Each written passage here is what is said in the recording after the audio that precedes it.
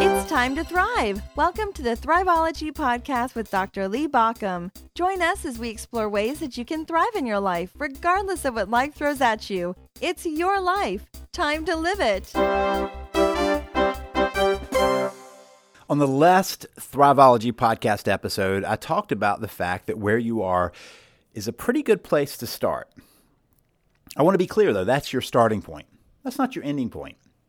One of the things that has always been true about coaching is it starts with a basic question that somehow we ask the question of where do you want to be? People don't come to coaching because they say, you know what? I need your coaching because life's good, right? I'm at a good place. There's nothing else I want out of life. I don't want to make any changes. I don't want anything different in my life. Just leave me right here. So coach me on how to stay right here. That's not the coaching question. The coaching question is, where do you want to be? What we're looking for is the gap.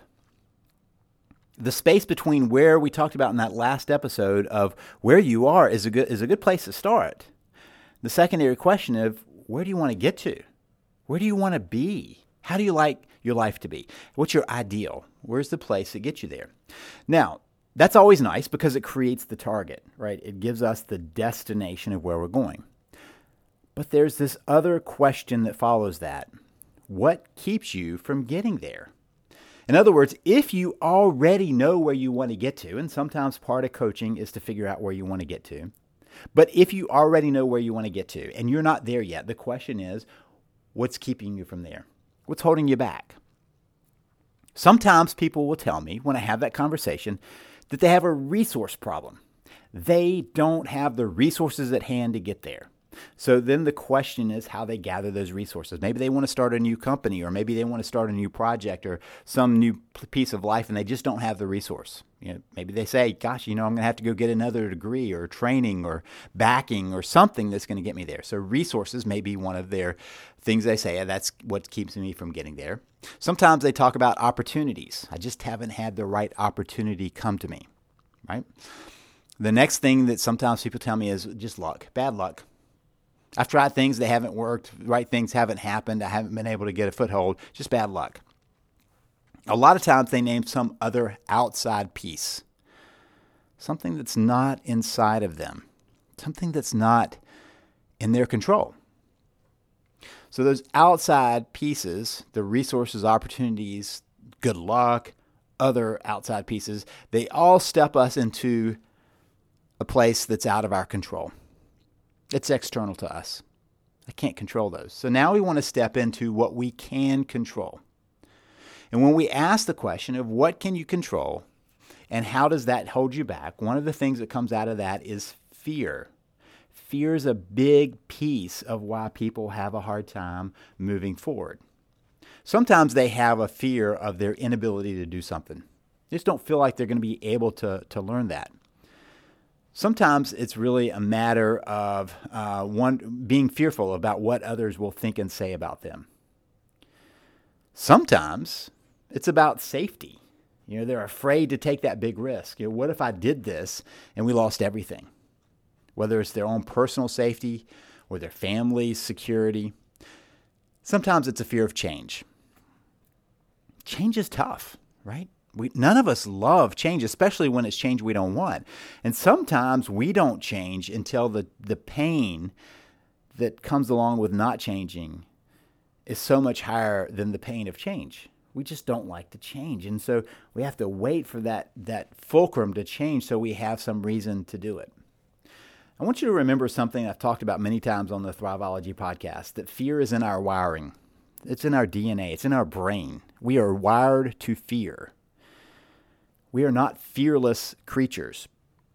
In fact, a lot of times I'll hear somebody say that they've written this book about how to be fearless, and I chuckle because I don't think you can actually be fearless. You can fear less. You can learn to deal with fears and mitigate them, but you're never going to be fearless.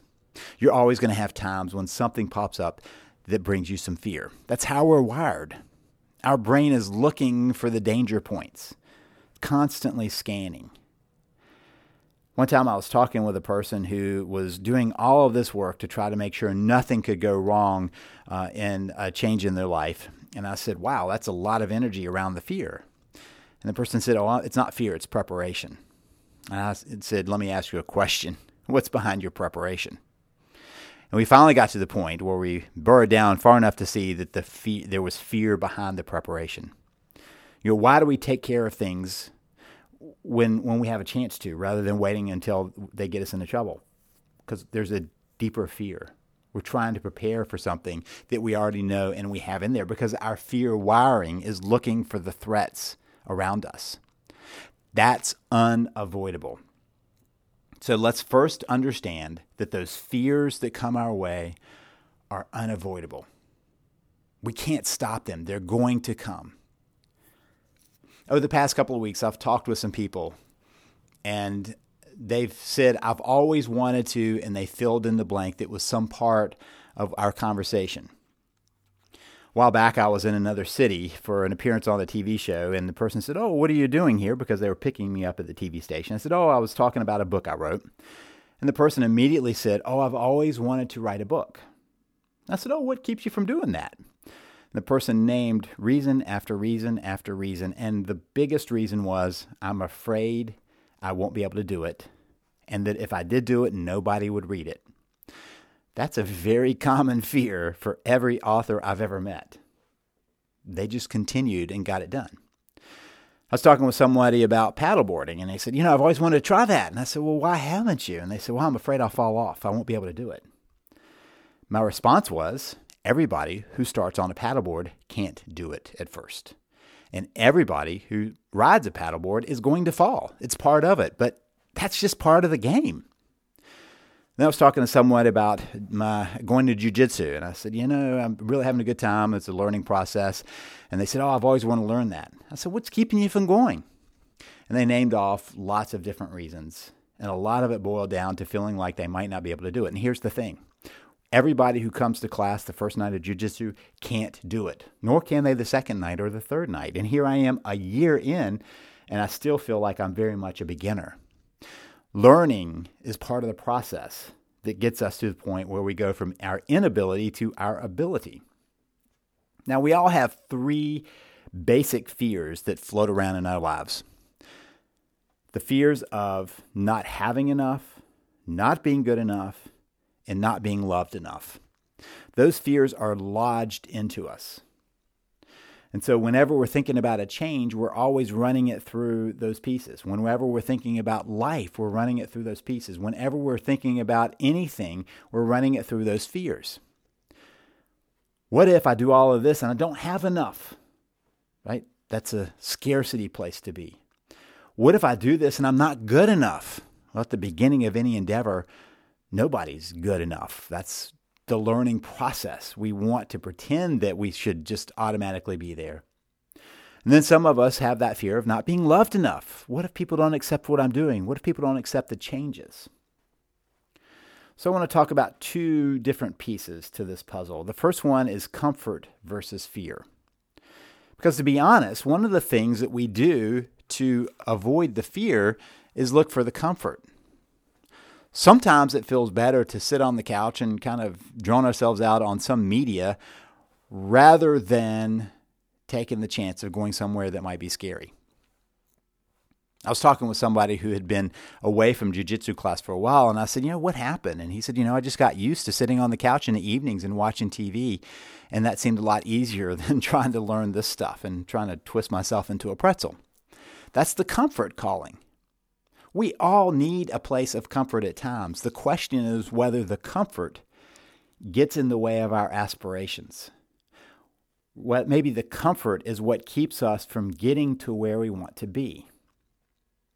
There's a second piece that I think is more important, and that is looking at courage versus fear.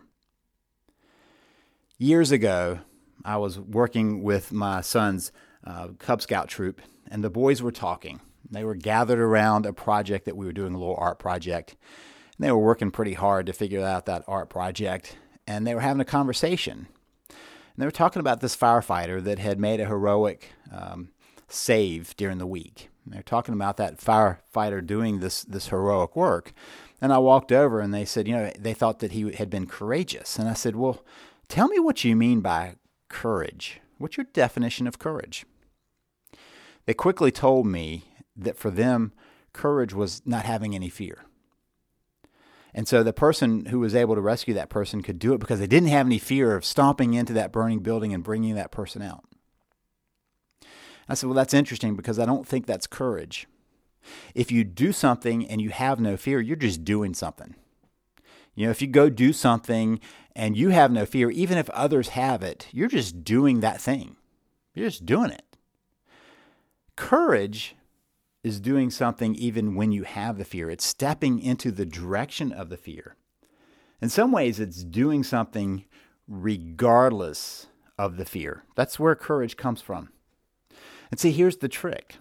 A lot of times when we realize that there's some fear that's keeping us from getting to where we want to be, we think the fear has to go away before we can take that first step. We keep waiting for the fear to go away. And so a lot of times when I have a conversation with somebody, we'll kind of boil it down to the fear.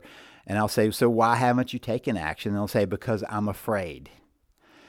And what I usually suggest is that that's not a because. That's just a statement of fact. They are afraid. That's a statement of fact. I'm not denying the fear.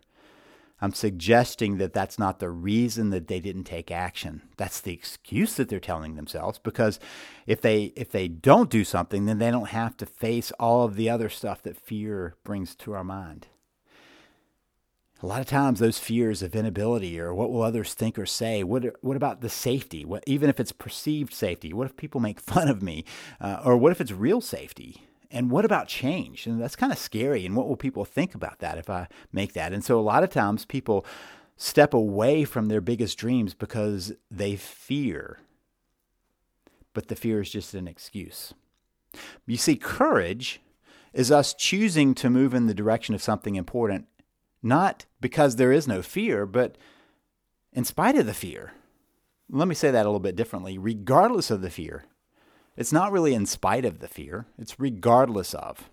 In spite of means that the fear somehow motivates you. And for a lot of people, that's a big piece to get to.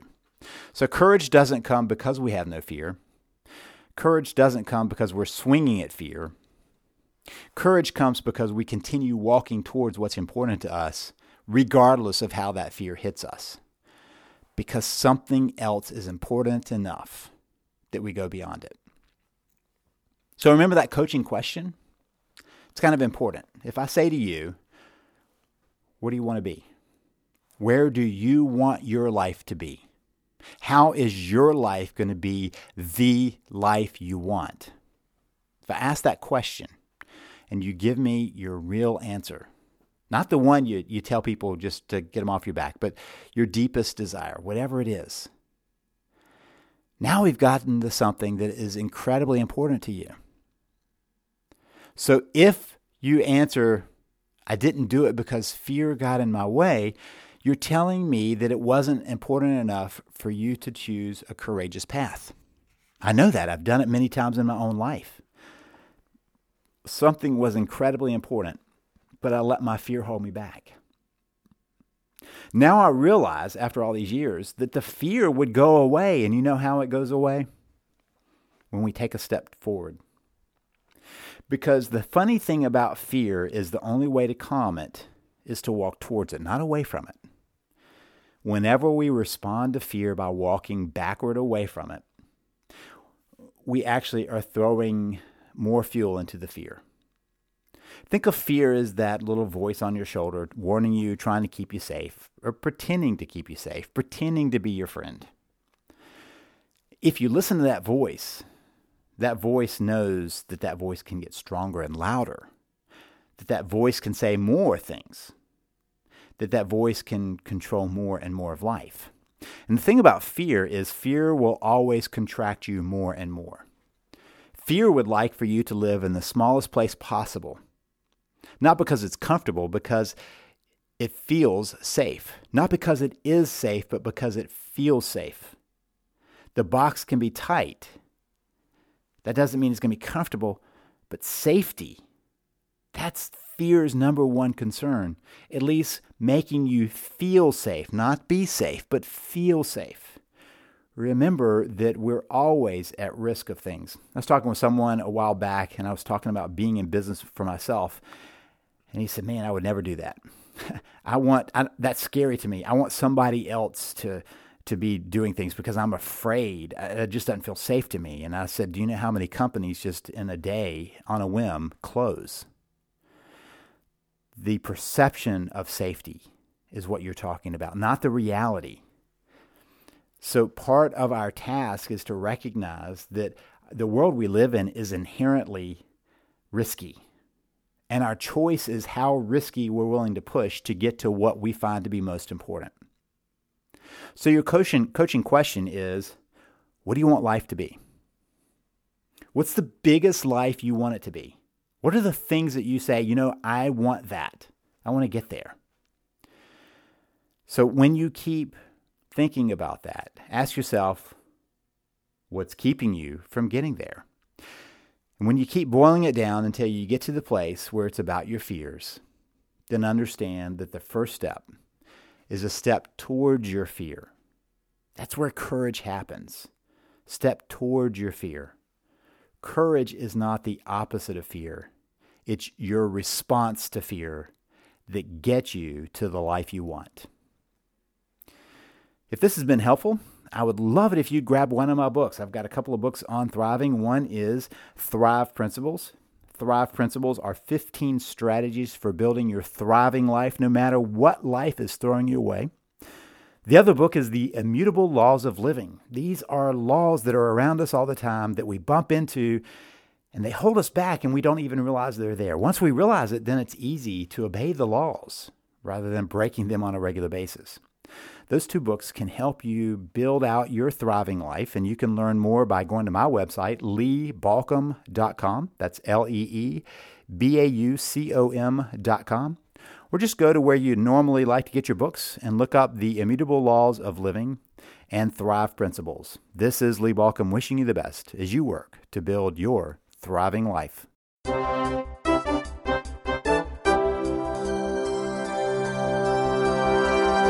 Listening to the Thriveology podcast. Thank you for listening. If you want more information, visit us at thriveology.com or at thriveologymagazine.com. Remember that Thriveology is spelled Thriveology. It's your life. Time to live it.